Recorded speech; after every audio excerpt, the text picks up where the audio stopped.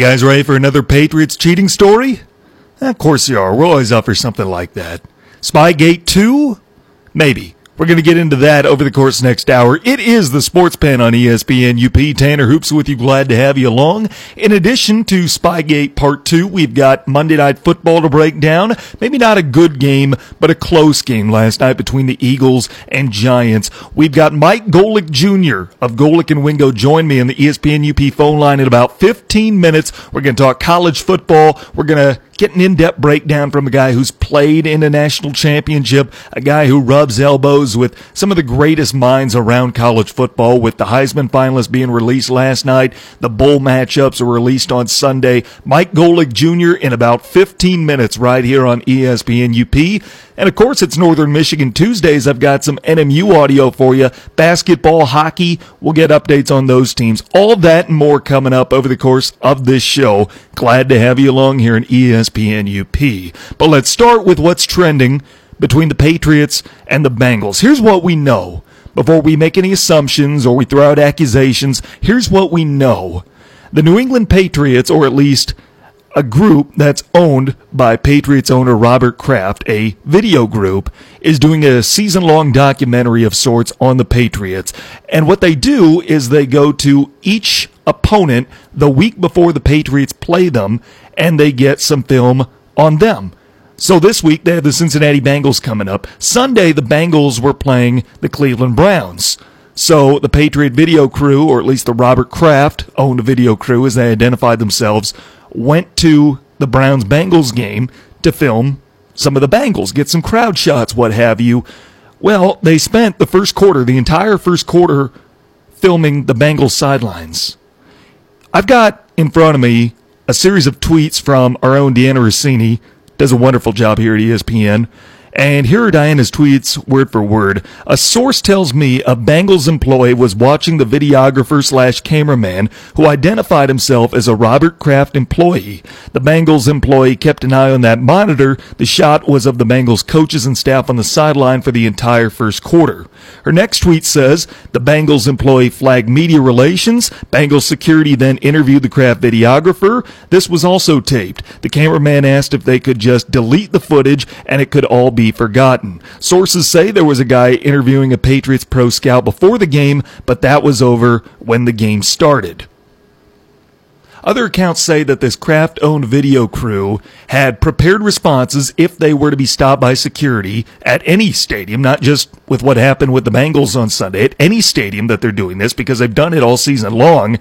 Only this is the first time that someone's noticed them filming another team's sidelines.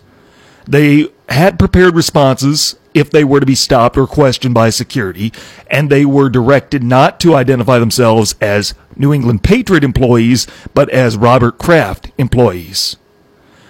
The reporter who covers the Bengals for The Athletic, his name escapes me off the top of my head, he said in the preseason when the Patriots first had this idea that they were going to do this season-long documentary previewing the Patriots' opponents, that the Patriots are going to be that team that goes into opposing stadiums and they don't identify as Patriot employees. They have prepared responses that were given to them if they were to be questioned by security. It's fascinating. If you read his Athletic article, the Bengals beat reporter for The Athletic, I can't come up with his name off the top of my head. It is fascinating because he literally predicts exactly what happened on Sunday, exactly what the report that came out yesterday says. So were the Patriots cheating? Well, they've done something like this before. I mean, if there's any franchise in the NFL that's going to do it, it would be this New England Patriots team, would it not? We had Spygate, we had Deflategate. This is Spygate 2.0? Oh, maybe.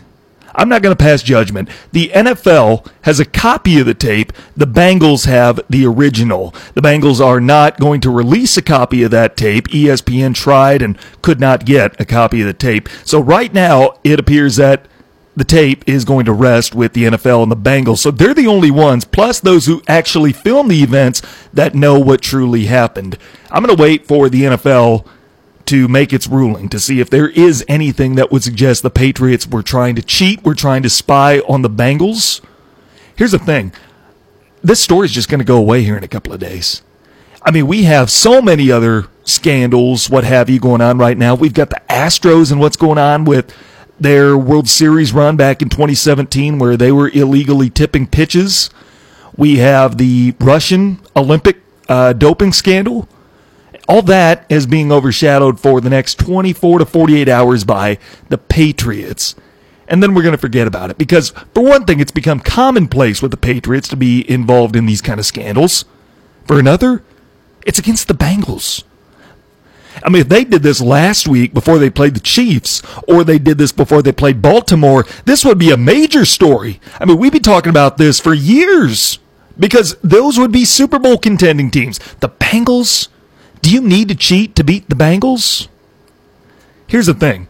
The last time that the Patriots played the Bengals at Paul Brown Stadium, they went on the road and played the Bengals in Cincinnati, was 2013.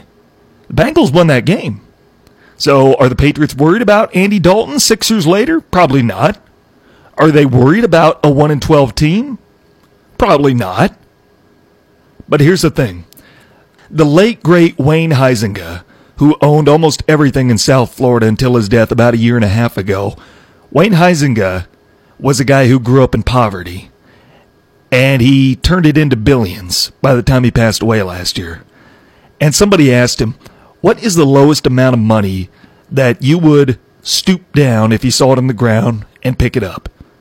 And Wayne Huizenga, multi-billionaire, owns sports teams as toys, said he would bend over and pick up a penny if he saw one on the ground. Because he grew up in poverty. He knows what it's like. I feel like Bill Belichick's the same way. Bill Belichick is a guy who's going to go down as maybe the greatest coach of all time. He'll be one of the top, for sure, in the conversation, if not the greatest of all time. But it wasn't always that way. Belichick was once a guy who was fired by the Cleveland Browns. He was once a guy who coached one playoff game in 5 years before getting fired. He went from football poverty to football billions, just like Wayne Huizenga did financially. And if Bill Belichick sees the 1-12 Bengals, while his team is struggling, they haven't played well the last couple of weeks. They're 2-3 in their last 5 games, those 2 wins against Philadelphia and Dallas. His team hasn't played well. And if he sees the 1-12 Bengals, a win against the 1-win Bengals, as a penny that he can bend over and pick up off the ground, he's going to do it. Because he has experienced football poverty. Does that mean that the Patriots cheated? I'm not saying that. I'm not accusing them of doing that. Again, I'm waiting to pass judgment until the NFL makes its ruling because they're the only ones who truly know what's going on, along with the Bengals and that video crew. They're the only ones that truly know what happened. That being said, the Patriots do have a shady history when it comes to this, when it comes to scandals and cheating. We already had Spygate. They did this once before, or at least they did what they're accused of doing once before. Deflategate? I think my favorite part of Deflategate is how they actually had a guy named the Deflator, Jimmy McNally, and he says that was a nickname because of his tremendous weight loss. He lost a lot of weight and nicknamed himself the Deflator. But it just fit in perfectly that Deflategate happened at that same time. I'm going to wait for the NFL's ruling before I pass judgment. It's not my place to do so. But the Patriots cheating, that's great. That's great. That's good for us here in the sports media world. Let's move on to Monday Night Football. Before we do so, however, we do have to acknowledge some sad news, and that is the fact that Pete Frates, who was the iconic figure behind the ALS Ice Bucket Challenge 5 years ago, did pass away yesterday. He lost his battle with ALS from a physical standpoint. However, that Ice Bucket Challenge, which I'm sure many of you participated in, myself included, raised so much money and changed so many lives, people with ALS. In fact, the money that was raised from the Ice Bucket Challenge went directly to research that found this gene. I don't, it's some kind of sciencey gene. I think it's got like 2 letters and 2 numbers. I don't know what it is. You can look it up for yourself if you want. The money raised from the ALS Ice Bucket Challenge led directly to the discovery of this gene. That's mutation is in a large way responsible for ALS. And raising money through this Ice Bucket Challenge has literally change lives, save lives with the discovery of this gene. So Pete Frates, as iconic as he may have lost his battle with ALS from a physical standpoint yesterday, but the impact that he's made on the lives of so many people with this kind of disease is just incredible, just outstanding. And I admire him so much for the way that he chose to respond to what happened to him and to his diagnosis and the way he fought. So rest in peace to Pete Frates. Certainly we wish nothing but the best. Thoughts and our prayers to his family, his wife, and his daughter. Pete Frates was 34. With that, let's move to Monday Night Football and what happened last night over in Philadelphia, where the Eagles get off the schneid. They played about as poorly as you could for the last 3.5 games, and then the second half last night, Carson Wentz showed up again. He came back. 23-17, they rally from a 17-3 halftime deficit to beat the New York Giants and Eli Manning. Here's the thing. Eli finished the game last night 15-30, 203 yards, 2 touchdowns. He was not picked, a passer rating of 94. Now, that's fairly average if you take that stat line as a package. It's fairly average. Well, Eli in the first half was dealing, and he got off to a slow start. His first pass was a little flat route. He threw to Saquon. He threw it behind him, and he looked like he was going to struggle. And then he just started dropping bombs. Eli looked like vintage Eli for most of the first half last night. You ever watch those Uncle Drew videos where Kyrie Irving goes to the playground and he's dressed like an old man and he's kind of fumbling around at first. He's, struggling a little bit. Guys are thinking, oh boy, we're going to just destroy Old Man River here. And then he starts dropping dimes. He starts dropping bombs. That was Eli last night in the first half. And then he didn't necessarily play poorly in the second half, but the Giants never got anything going offensively, and they blow a 17-3 halftime lead as the Eagles rally. And as good as Eli played in the first half and as average as he played as a whole, especially in the second half, Carson Wentz was as bad in the first half and as good in the second half. He finishes 33 of 50, 325 yards, 2 TDs, and a passer rating of 98. Carson Wentz, after halftime, looked like MVP caliber Carson Wentz back in 2016.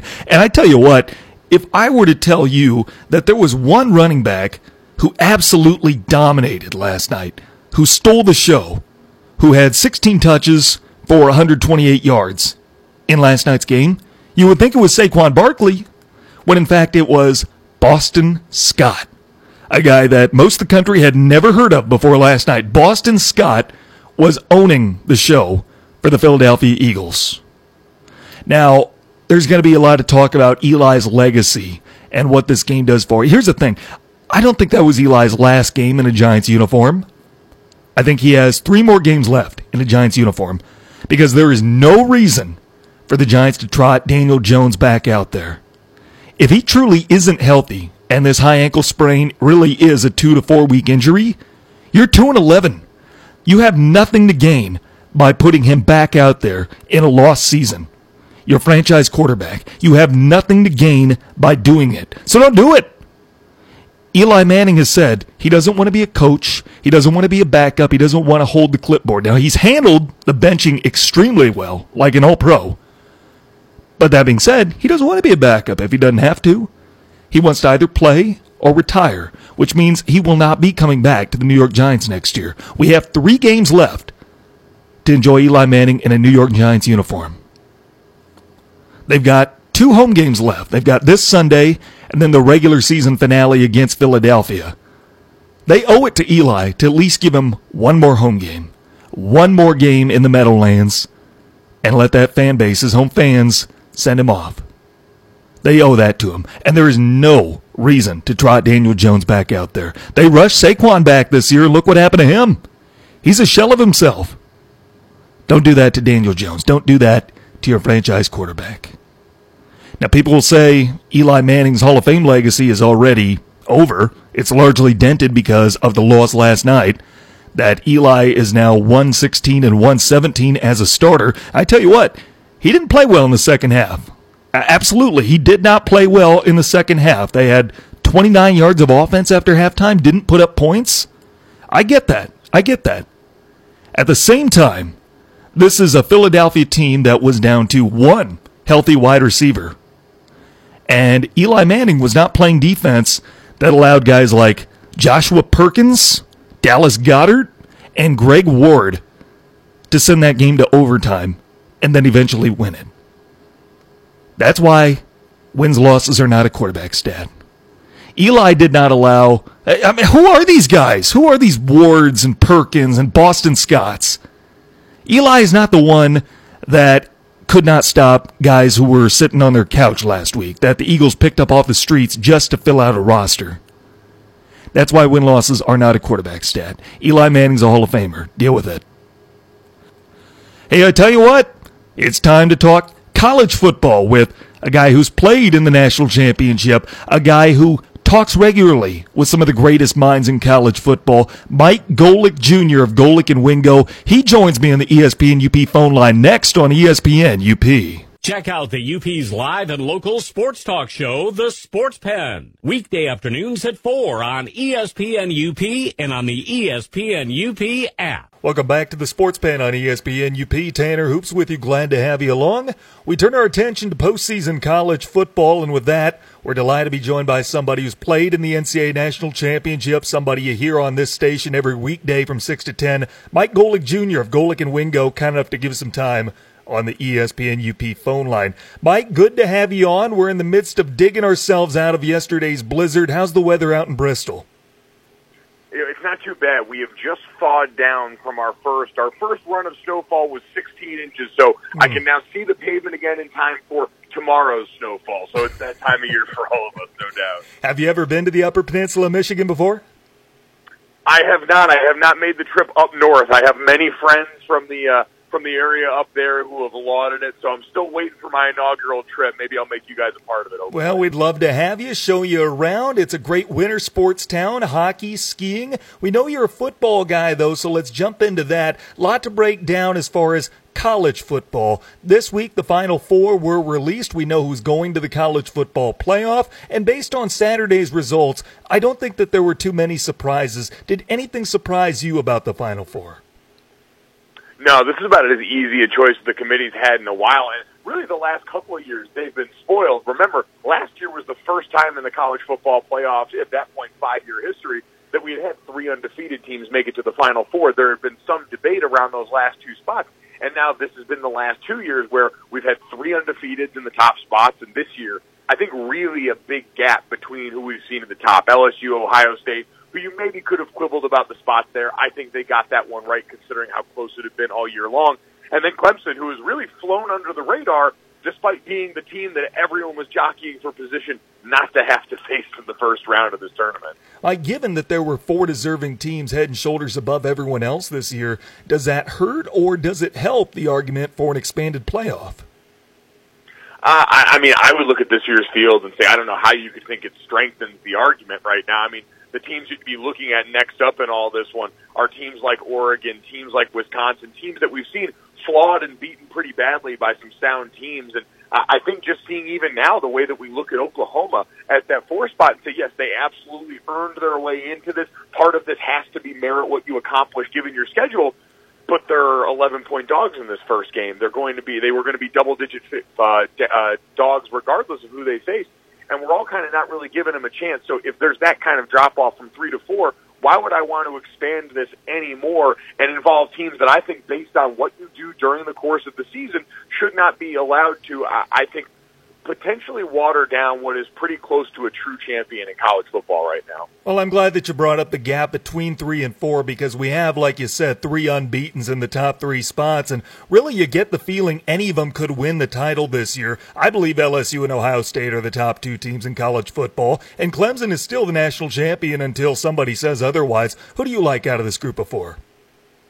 I really am starting to look at Clemson more and more. I think it's going to be a Clemson-LSU final. I think that when you look at what Clemson has done, they kind of suffered from what happens to us a lot in the NFL, which is the sort of primetime bias, right? We see teams in Thursday, Sunday, or Monday night in the NFL and college. We see them when we get these ranked matchups that get flexed at night, and all eyes are on them. Well, the only time we really paid attention to Clemson this year was early in the year against Texas A&M, but that was still a day game. And then you had North Carolina, where they win by 1 and it feels like a loss. And we're all tuning in down the stretch because Mac Brown's going to go for 2 and he's going to try and take down the Giant in his first year back in North Carolina. And then after that, they didn't play any more ranked teams until they got to the ACC championship game. And so we didn't really pay attention to them. And while we were away, Clemson was busy throttling people. And they're doing it with, as you mentioned, a lot of the same personnel from last year's group. And I think they got better along the offensive line. Brent Venables did the thing that he often does, which is reload on a defense centered around Isaiah Simmons, their Butkus Award-winning linebacker, and has built them into a team that not only has the top-end talent to compete, but didn't have to grind through a schedule like everybody else. And I get they're going to have that off time, but a year of pounding can't be erased in 40 days, and Clemson certainly took markedly fewer blows. What is it about the Ohio State-Clemson matchup that makes you think this is a game that Clemson can win? I think when you have to put the ball, and we haven't really seen this, you're allowed to operate by a different set of circumstances as a quarterback when your team averages 280 yards a game on the ground. And that's what Ohio State's been averaging this year. They're one of the top non-military academy, non-service academy rushing attacks, not running the triple option, meaning. So when you're a quarterback and you're allowed to operate in those circumstances, you're not being blitzed nearly as much. You're getting different things coverage-wise that make life easier for you. So we've never seen Justin Fields have to really shoulder the load as a guy in a dominant passing attack. You couple what Clemson's got personnel-wise with a coordinator that I mentioned in Brent Venables, who, and I have to give my friend Dan Orlovsky, one of our great college football and NFL analysts, credit for this, saying that Brent Venables is going to throw some Star Wars-level blitzes at this Ohio State offense, try and confuse Justin Fields, and see if he could shoulder the load and beat you. I know Trevor Lawrence can on the other side, and I haven't seen Justin Fields have to do it yet on the Ohio State side. Well, I'm with you in the sense that I believe LSU is going to get by Oklahoma and get to the national championship game. If Oklahoma's got any shot in that game, though, what has to go right for the Sooners? They've got to hit big plays. You know, in some senses, football, especially in college, is kind of like sitting at a blackjack table.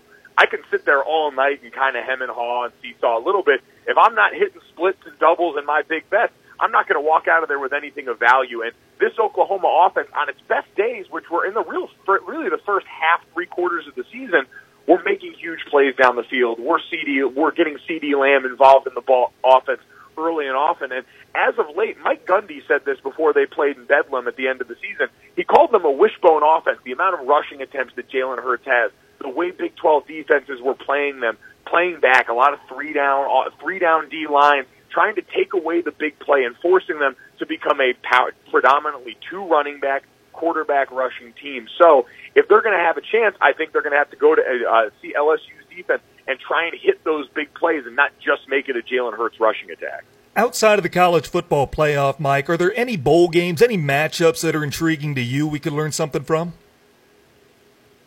I think for me, looking at one I know I'm really interested in, and part of this is bias. I think their Twitter account's the best in college football, but the Belk Bowl is going to be really interesting this year. You've got Kentucky going up against Bud Foster and that Virginia Tech defense, and Lynn Bowden and that Kentucky offense have been as a former offensive lineman, I should say, extremely fun to watch. We know that was a big change for them. Now predominantly a monster rushing attack. I think maybe had against Louisville like 1 passing attempt in that game as they rushed for darn near what felt like 400 yards. I'm very interested to see how them against Bud Foster, the last run for one of the great defensive coordinators college football has seen, go up against it down in Charlotte. Talk with Mike Golick Jr. of Golick and Wingo here on ESPN UP 6 to 10 every weekday. Mike, for those of our listeners who don't know, tell me about your relationship with the Belk Bowl and their Twitter account. They have their own hashtag for you. They do. You know what? The Belk Bowl, and I give them credit. I got to call their game on radio a couple of years ago when Wake Forest and Texas A&M broke about every offensive record. And since then, we've had a pretty good relationship because, listen, offense sells, and they know where the ratings are buttered. So I feel like kind of a good luck charm for them. And so they have started the hashtag Make Mike Work, the Belk Bowl. Unfortunately, it doesn't seem like the bosses here at ESPN have caught on, and I'm sure we're sending our best, our quality crew to go and do that game. And so I'm happy for that. It's the last year, I believe, with Belk as a title sponsor, so kind of the end of an era there, and just an entertaining follow. If you're not following the Belk Bowl and watching their interactions with the faux Bo Pelini on Twitter, you're really missing out on a large portion of the good times in life. Mike, the 4 Heisman finalists were announced last night. Joe Burrow, Jalen Hurts, and then the 2 young men from Ohio State, Chase Young and Justin Fields, are all going to New York. Who do you believe has the edge in that race?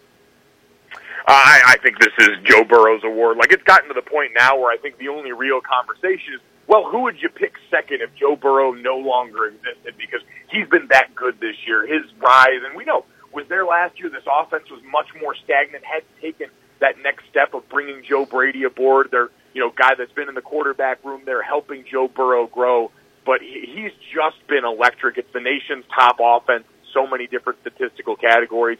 And he's not – there's lots of college quarterbacks that are productive. One of my good friends played in the NFL said, you come back and watch college, everybody's open.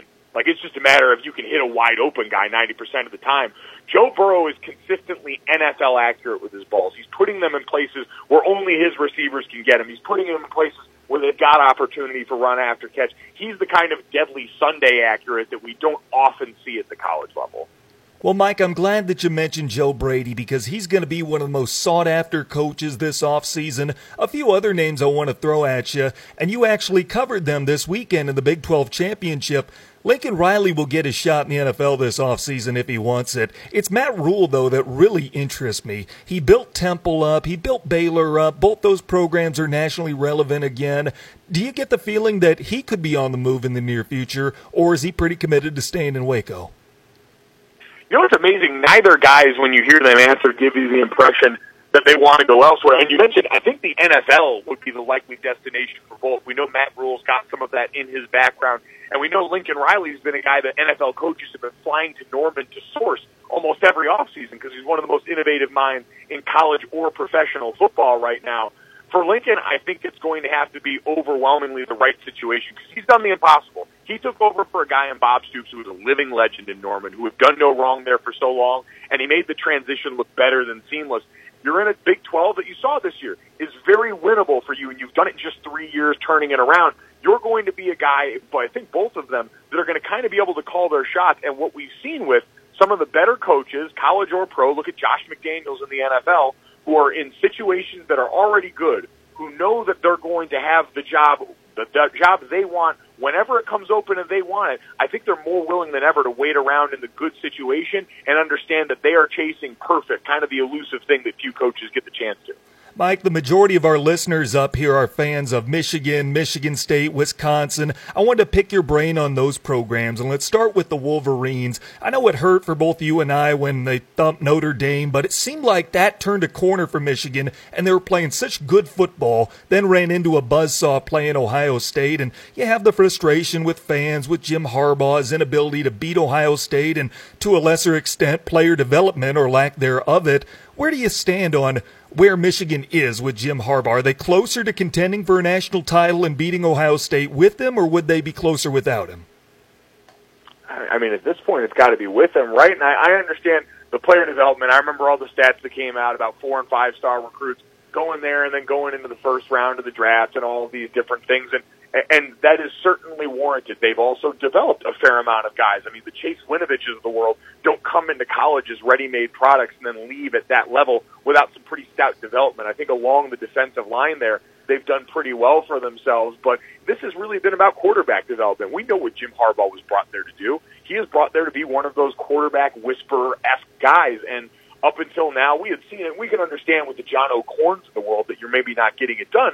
But Shea Patterson was brought in there, and this year on offense, Josh Gaddis was brought in there to unlock that next level. And you're right, the disappointment came because after halftime at Penn State, it looked like they had started to get there. It got close this year, but that Ohio State game, when it ends up like that against your rival, it's going to get uncomfortable soon. Next year is going to be really pivotal. I think going into that, you really got to go out there and start to win a couple of those rivalry games.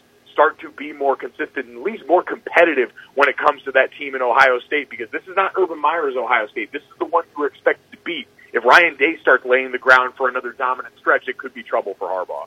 Talking with Mike Golick Jr., co-host of Golick and Wingo, as heard here on ESPN UP every weekday from 6 to 10. Mike, in regards to Wisconsin, a year ago they were 7-5. They were getting ready for the Pinstripe Bowl. They were a preseason pick to go to the playoff, and they largely disappointed. This year they had that loss to Illinois. They turned it around, got to the Big Ten championship. Now they're going to the Rose Bowl at 10-3. What did Wisconsin do this offseason to turn things around and put them in the position they are now? Well, I think you look at Jack Cohn and what he offered at quarterback, a little more of a dynamic guy than they were used to in the past. That certainly helped. It was interesting. The offensive line, which had more starts than anyone knew what to do with last year, some big-time names, I think got better without the burden of expectation this year. Jonathan Taylor was going to be the constant. He's one of the most underappreciated backs I think college football has ever seen. I think it's a crime that he's not in New York right now as one of the guys that's up for the Heisman Trophy, getting to sit there and get the credit that he deserves for an incredible run in a college career. But, man, you want to talk about coordinators that are primed for the next step and going to be primed for a head coaching job soon. Jim Leonard's become one of those names in college football on the defensive side. What he has put together and what I think people saw on display in that Big Ten championship game when they punched Ohio State in the mouth was, man, this guy knows how to scheme them up and make people uncomfortable on that end. And they turned over a bunch of experience and talent from that defense from year to year. So he's starting to get himself into that vein, and he's a guy, a Rex Ryan coaching tree guy, a great mind that's got some of those NFL tenets that a lot of people are going to be looking at soon. Mike, Michigan State was in the playoff 4 years ago. This year they're 6-6, and I know Mark D'Antonio's always going to be a legend in East Lansing, but I know the fans around here aren't happy with 6-6 being the standard or being a win for the program, and I know they're grateful for everything D'Antonio's done for the program, but they are frustrated after this last 25 or so game stretch. What's your take on where Spartan football is as a program?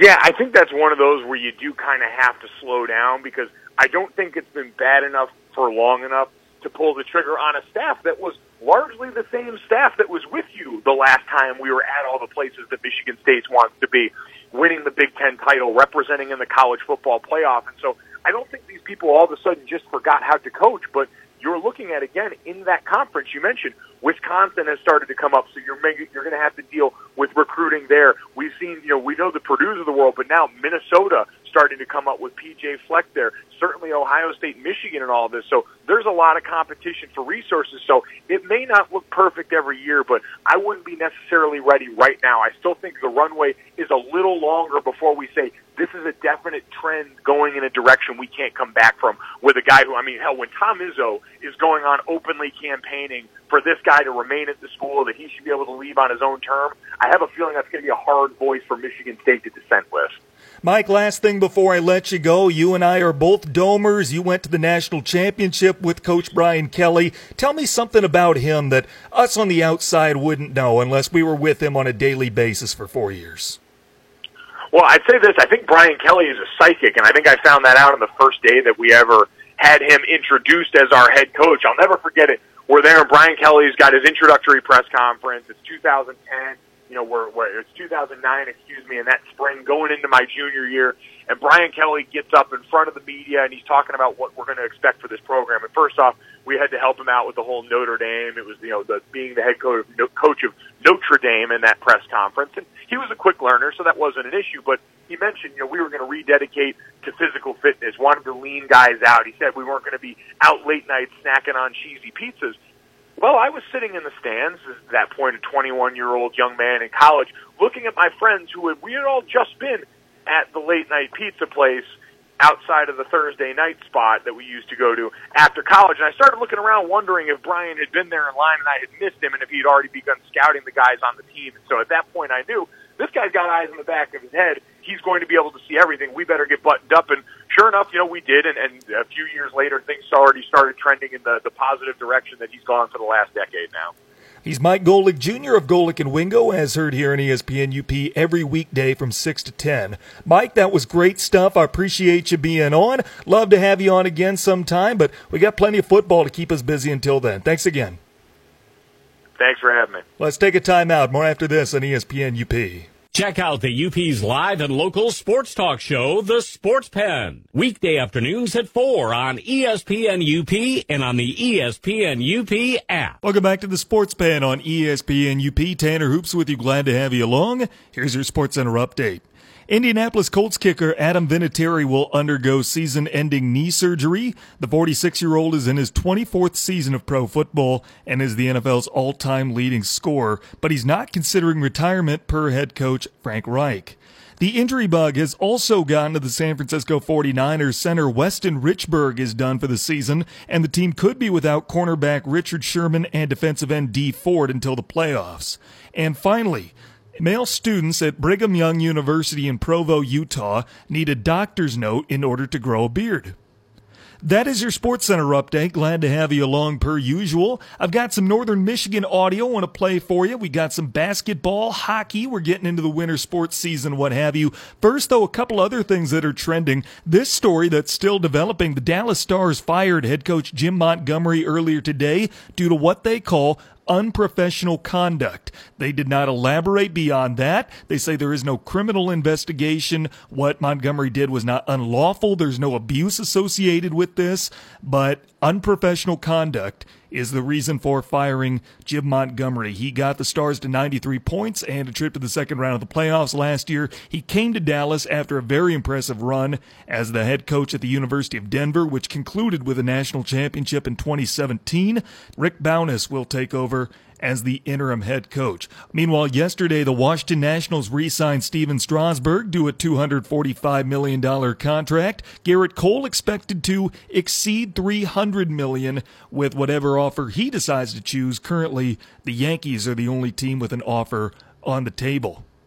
That's a look at what's trending, but let's get to some Northern Michigan audio before we run out of time for the day. And let's start with hockey. They're coming off their bye week, and boy, did they need it. As injury-riddled as they were, they're going to be without Caleb Shore still for this weekend when Minnesota State comes to town. But how big was that bye weekend? Well, Andre's healthy, and he's a valuable player for us. And if you look at kind of the way his season's gone, he started out the year very strongly, and there was a couple, 2 or 3 weeks where he played just okay, and now makes sense that he was a little banged up, and having him back healthy, he's a great player, but also because we played with 10 forwards in Huntsville now that Caleb's hurt. Hopefully Rylan will be back, and sometimes just getting a break, is good mentally. Physically is one thing, but mentally is another thing, so hopefully we'll find out on Friday. Coach was asked about the goaltending situation, what that's going to look like for Mankato this weekend. No one's going to play Friday. I mean, if you go back to, he came in relief. I thought he actually played well on Friday up at Tech. Came in relief on Saturday, didn't give up a goal. Came in relief on Friday, didn't give up a goal. And in those 2 games, it was half a game on Saturday and almost a whole game on Friday in Huntsville.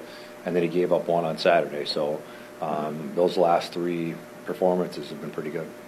The team had a disappointing weekend at Huntsville a couple of weeks ago. Have they reflected on that, use that as motivation, or have they moved past it? We moved on. Yeah, we played poorly on Friday, and it's going to happen. And to be honest, that's probably the only game this year that I could say we've played really poorly. We've won some games and not played well. We've lost some games and had stretches of playing poorly, but that was probably the only stinker we've had this year, and those are going to happen, and you just got to move past them. So what do we know about Minnesota State as the top-ranked team in the country comes to the Barry Event Center this weekend? They are, when you watch them, and I just reflect on, different teams you've played over time, and whether it was St. Cloud last year, whether it was Boston College with Gaudreau and that clan, or North Dakota when they were loaded. There was really good players, and the players made you nervous. Mankato has really good players, and they have unbelievable depth. They all play the same. They have no weakness.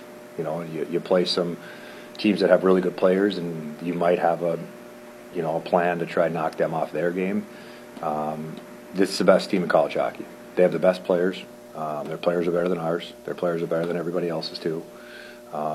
They're well coached, and there's a reason they're 14-1-1. They've only given up 2 goals twice all year. That's it. So they're for real. There's no doubt about it. They're a great team, and they're playing great. Coach talked about some keys to this weekend and being successful. Yep, have to be at our very best. Like I mentioned to the guys, and there's a fine line, whether it's college hockey, junior hockey, the NHL. Boston's lost 3 games all year, and they got beat by Ottawa last night. There's just a fine line in sports, and if you play well and you're firing on all cylinders and you're competing and you're skating, you have a chance to beat anybody. Coach was asked how the locker room is right now. Good. Yep, good. Dialed in, excited to play. I think sometimes going into break you can be looking past a couple games. There's no doubt we're not looking past these games. So after Mankato, it's another long break, almost 3 weeks between games. Is that going to help the team? We'll get a couple more players after Christmas. That's going to help us. That'll help our depth and, hopefully some of our scoring. You don't know. You just don't know. And we've always played well in the second half, so hopefully that continues. You heard Coach mention some newcomers. What are they going to bring to the table? I think they're both different. Vanderbeck is, he's a version of Robbie Payne. Can score from anywhere. Probably not an F1 forechecker, but great hockey sense, great offensive ability. He's going to add to the power play. He's going to add to the top of our lineup. And Brandon Schultz is, he's probably a combination of Ty Reedman and Griff. Probably somewhere in the middle there, and he can play any position. He plays hard. He's going to add, I can see him adding some ability on the power play. I think he's going to help kill penalties. I think he's going to play almost every situation, so he's going to help. Really looking forward to those 2 guys, and have a defenseman that's just finishing school here and he's got to get through. And when James Miller gets here, he was the defenseman of the year in the BCHL, so I think he had almost 60 points last year as a D. So he's coming at Christmas also, and another guy you can use in the power play. Well, the power play has been struggling, unlike early on in this season. Has that been the main focus for the team lately? More this week we are, and that's actually, it's interesting you brought that up because we were just talking about how important that's going to be. We got to win the special team battle, and we have to score in the power play. And if you look through the course of the year, I think sometimes power play numbers get misleading, where maybe we were 5 or 6 in the country, and that was great. But I would talk to the guys. I don't care what the percentage is. I care when we need a goal, can we deliver? And to score the 5th goal in a 5-1 game, that's great, but doesn't really affect the outcome. And half the time the power play is about generating momentum. And if you score, and that's your goal. But you have to generate momentum so that carries through the rest of your game, and we got to get back to some of that. Northern was swept by Mankato when they came here last January. Does that series still ring in the back of their minds, or have they moved past that and looked ahead to this season? It was a tale of 2 games. The first game we played outstanding. It was probably in Hate's career, maybe 1 or 2 or 3 games that he just, didn't see it. And, so Friday you leave the game disappointed that, you felt like you could have won that game. And then Saturday was one of those real stinkers. And, you have to move past that because it's different players and, different times and different things happening. So I think maybe within a year games can carry over. I don't think that they carry over time unless they're playoff series. Then I think they can carry over into the next season. Coach Grant Petoni of the Northern Michigan hockey squad, his team getting set to welcome number 1 Minnesota State of Mankato this weekend. Let's turn it over to men's basketball. We chatted with head coach Matt Makerzak. His team dropping their first 2 GLIAC games. Both were good games. How's Coach feeling? It's tough. I mean, anytime you go into and lose 2 close games, both 1-possession games on the stretch, I don't think you're going to have a lot of great feelings about it. At the same time, kind of what we talked about Saturday, I don't want to overreact to things that missing shots in particular. I don't want to overreact to that because that's part of the game, and that's part of the game that I don't know if you can necessarily control with anything that night. A lot of that has to do with the work you put in, and by and large, I'm happy with the work our guys have put in, and we've shot the ball well all year, so I don't want to overdwell on one bad shooting night or even two bad shooting nights in some ways. And so that's the part you don't want to overreact to, but obviously still tough losing two close games. So now what do you need to do if you're Northern men's basketball? Yeah, I think we just need to tighten up some stuff on both ends of the ball. Obviously, I think this weekend our offense was our bigger issue than defense, but I think it just comes down to the replacing the production that we lost. The key is when you get in those conference fights, we need some guys to be confident and step up. And I thought Sam Taylor did it this weekend, but we need more than one guy to kind of step up in those close games or when our team's not playing well. That's when you need 2, 3, 4 guys to really kind of step up and deliver. And I think we're trending in the right direction that way, where we've seen it in some of our non-conference games. We've seen it in practice. I just thought maybe, I don't know, maybe the conference season, maybe the first home game's a little nerves. But it just seemed like we didn't have maybe some of our guys that this year played a huge role playing to their capabilities, and hopefully we can solve that heading into this weekend.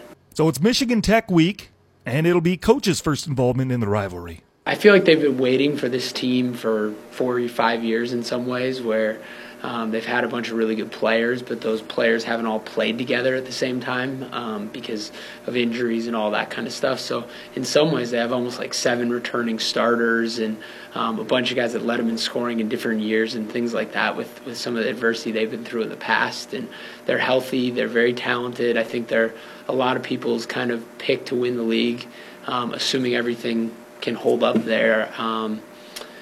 Yeah, I think they're a really good team. We've seen a lot of them, which I think helps in that we traveled with them to Alaska. We traveled with them to Illinois. We're very comfortable with them. I've been watching Kyle play since he was about 15 years old. I was at UW Green Bay when he was going to school around there, and we were on the fence recruiting him. And so he's someone I'm very familiar with, and we have a ton of respect for them. At the same time, I think our guys are confident we can play with them if we play our best, which sounds a little controversial when they won both games by 30 and we lost both games against the same teams last weekend. But I do think if we can play up to our capabilities and defend them and try to limit them, I'm excited for kind of the opportunity to try to bounce back in as big a way as possible. I don't think we could ask for a better matchup as far as if we could play well, it would prove a lot to our group and hopefully give us some confidence moving forward. Does the rivalry factor in as motivation for this weekend? Yeah, I haven't been a part of a Tech Northern game yet. I've heard obviously a lot about it from a distance. I've kind of known about it, but I'm excited to see kind of what it actually looks and feels like. I will say, like, just with being travel partners and the fact we've traveled with them to non-conference tournaments, it in a way almost kind of fuels that rivalry and that you see them a lot. The flip side of it is I really like their kids and their coaches, and it's hard for me to all of a sudden say, hey, they're a rival. I don't like those guys. I like them. They're great people. This is the one 2 days this season where I hope they have a really tough go of it on Sunday. But other than that, I think it's one of those rivalries where there's a lot of respect, at least from our end. Northern was seeing the floor really well this weekend. Shooting, struggled at times, but they were seeing the floor. Was that by design, or did the guys just have that good at court vision? I think that's something we've really emphasized is the ball movement, because we don't have those one-on-one scores, which at times hurt us. So we've had to rely on passing and making quick decisions instead of being able to just drive and attack you. So that's definitely, it's an emphasis not just in kind of what we're doing from a play perspective, but also from just a general basketball philosophy. And I actually thought that's one of those things. I think you saw it, how good it can be at times, but we didn't do near enough of it. So it was kind of a glimpse of what we want to become in when we made those plays.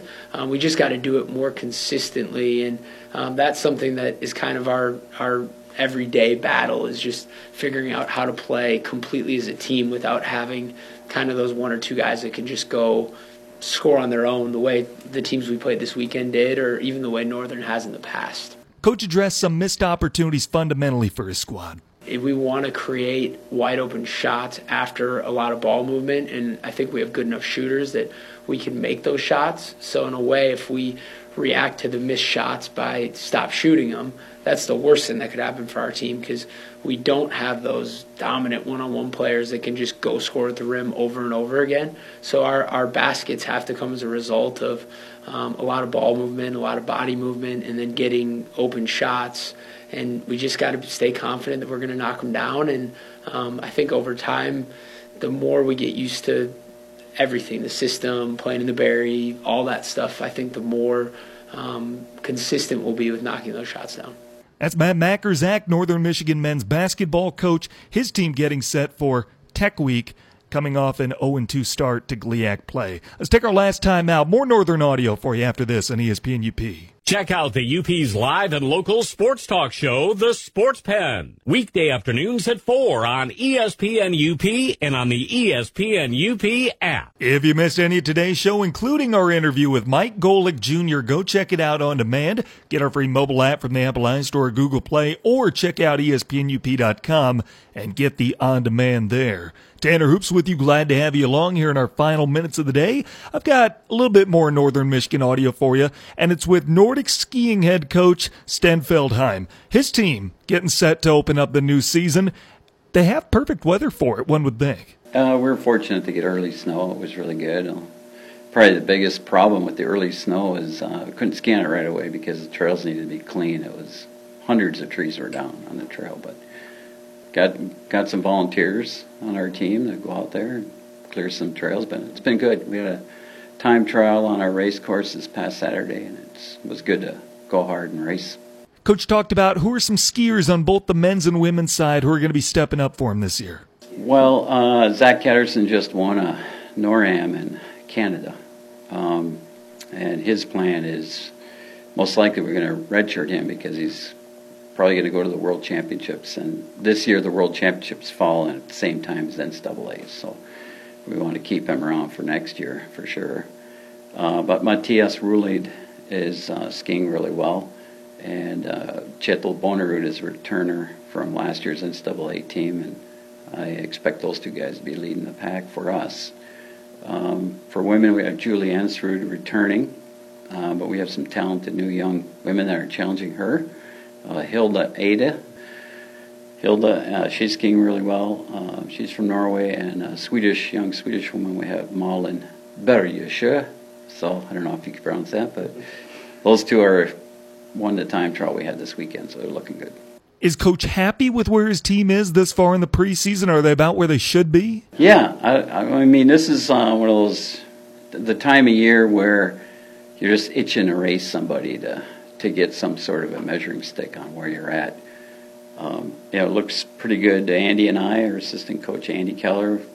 We're seeing some good things technically, but until we race somebody, we don't know if we're losing time on the hills or if we're gaining time on the hills, if we need to work on upper body or technique. We do it all the time. We're always working on technique, but we need to race somebody, and we're looking forward to that this weekend. We'll be racing at Elkwall Saturday and Sunday against Michigan Tech. Well, just like basketball, it's Tech Week for Nordic skiing. They've got a duel coming up with their arch rivals from Houghton. Michigan Tech has a vastly improved team. They did a good job of recruiting this year. So that's fun. That's challenging for us. We like that. The better the team is that we race, we seem to race harder and better. So we have a freestyle race on Saturday. And then Sunday is classic, traditional style, and that starts at 10. So it's going to be a small meet, but it's kind of a good way to start the season. And the following weekend, after, I think it's the 20th, 21st, we'll be heading up to Michigan Tech, and that'll be a bigger event with more teams. Generally, you're going to get a bunch of teams here, and it's going to be a big event, but with this dual setting, is that advantageous? Does Northern prefer that? Yeah, I do, because I do most of the organizing. So there aren't as many athletes participating, as many teams. It's easier to communicate with the coaches, and it just makes the administrative load a lot lighter. So yeah, I'm looking forward to that, and it's a little bit calmer atmosphere where you can do a better job of coaching and not so much administrating, and yeah, it'll be good. We also have the national championships, which are going to be held up in Houghton, and so far by the entries coming in, it looks like it'll be the largest U.S. Nationals in history as far as numbers go. They're predicting over 600 racers from all around the country. It's an important event. We're going to be racing 4 individual races up there after Christmas, so from the 2nd through the 8th, I believe, of January. 2 sprint events and 2 distance events, and teams are selected for a World Cup and Junior Worlds and U23 World Championships from these events, and we're hoping we could put a couple young athletes on a team to Europe again. Should be interesting, and it's always a challenge. The last skier we had win was Kyle Brattrud, won a skate event in 2015 and 2014, I believe. So, yeah, I think Zach Ketterson could have a good chance of winning the sprint and maybe the shorter distance race. Sten Feldheim, Nordic skiing head coach at Northern Michigan. I tell you what, time's out well because that's it for us here on ESPN UP. Again, if you missed our interview with Mike Golick Jr., it's available on demand. It was a good one. Don't want to miss that. Get our free mobile app from the Apple iStore or Google Play while you're at it. I'm back on tomorrow, same time and place. It'll be ABC 10 Wednesday, and it's my hope that you join us. Until then, signing off from ESPN UPWZ, I'm Ishpeming Marquette. I'm Tanner Hoops. Enjoy the rest of your Tuesday.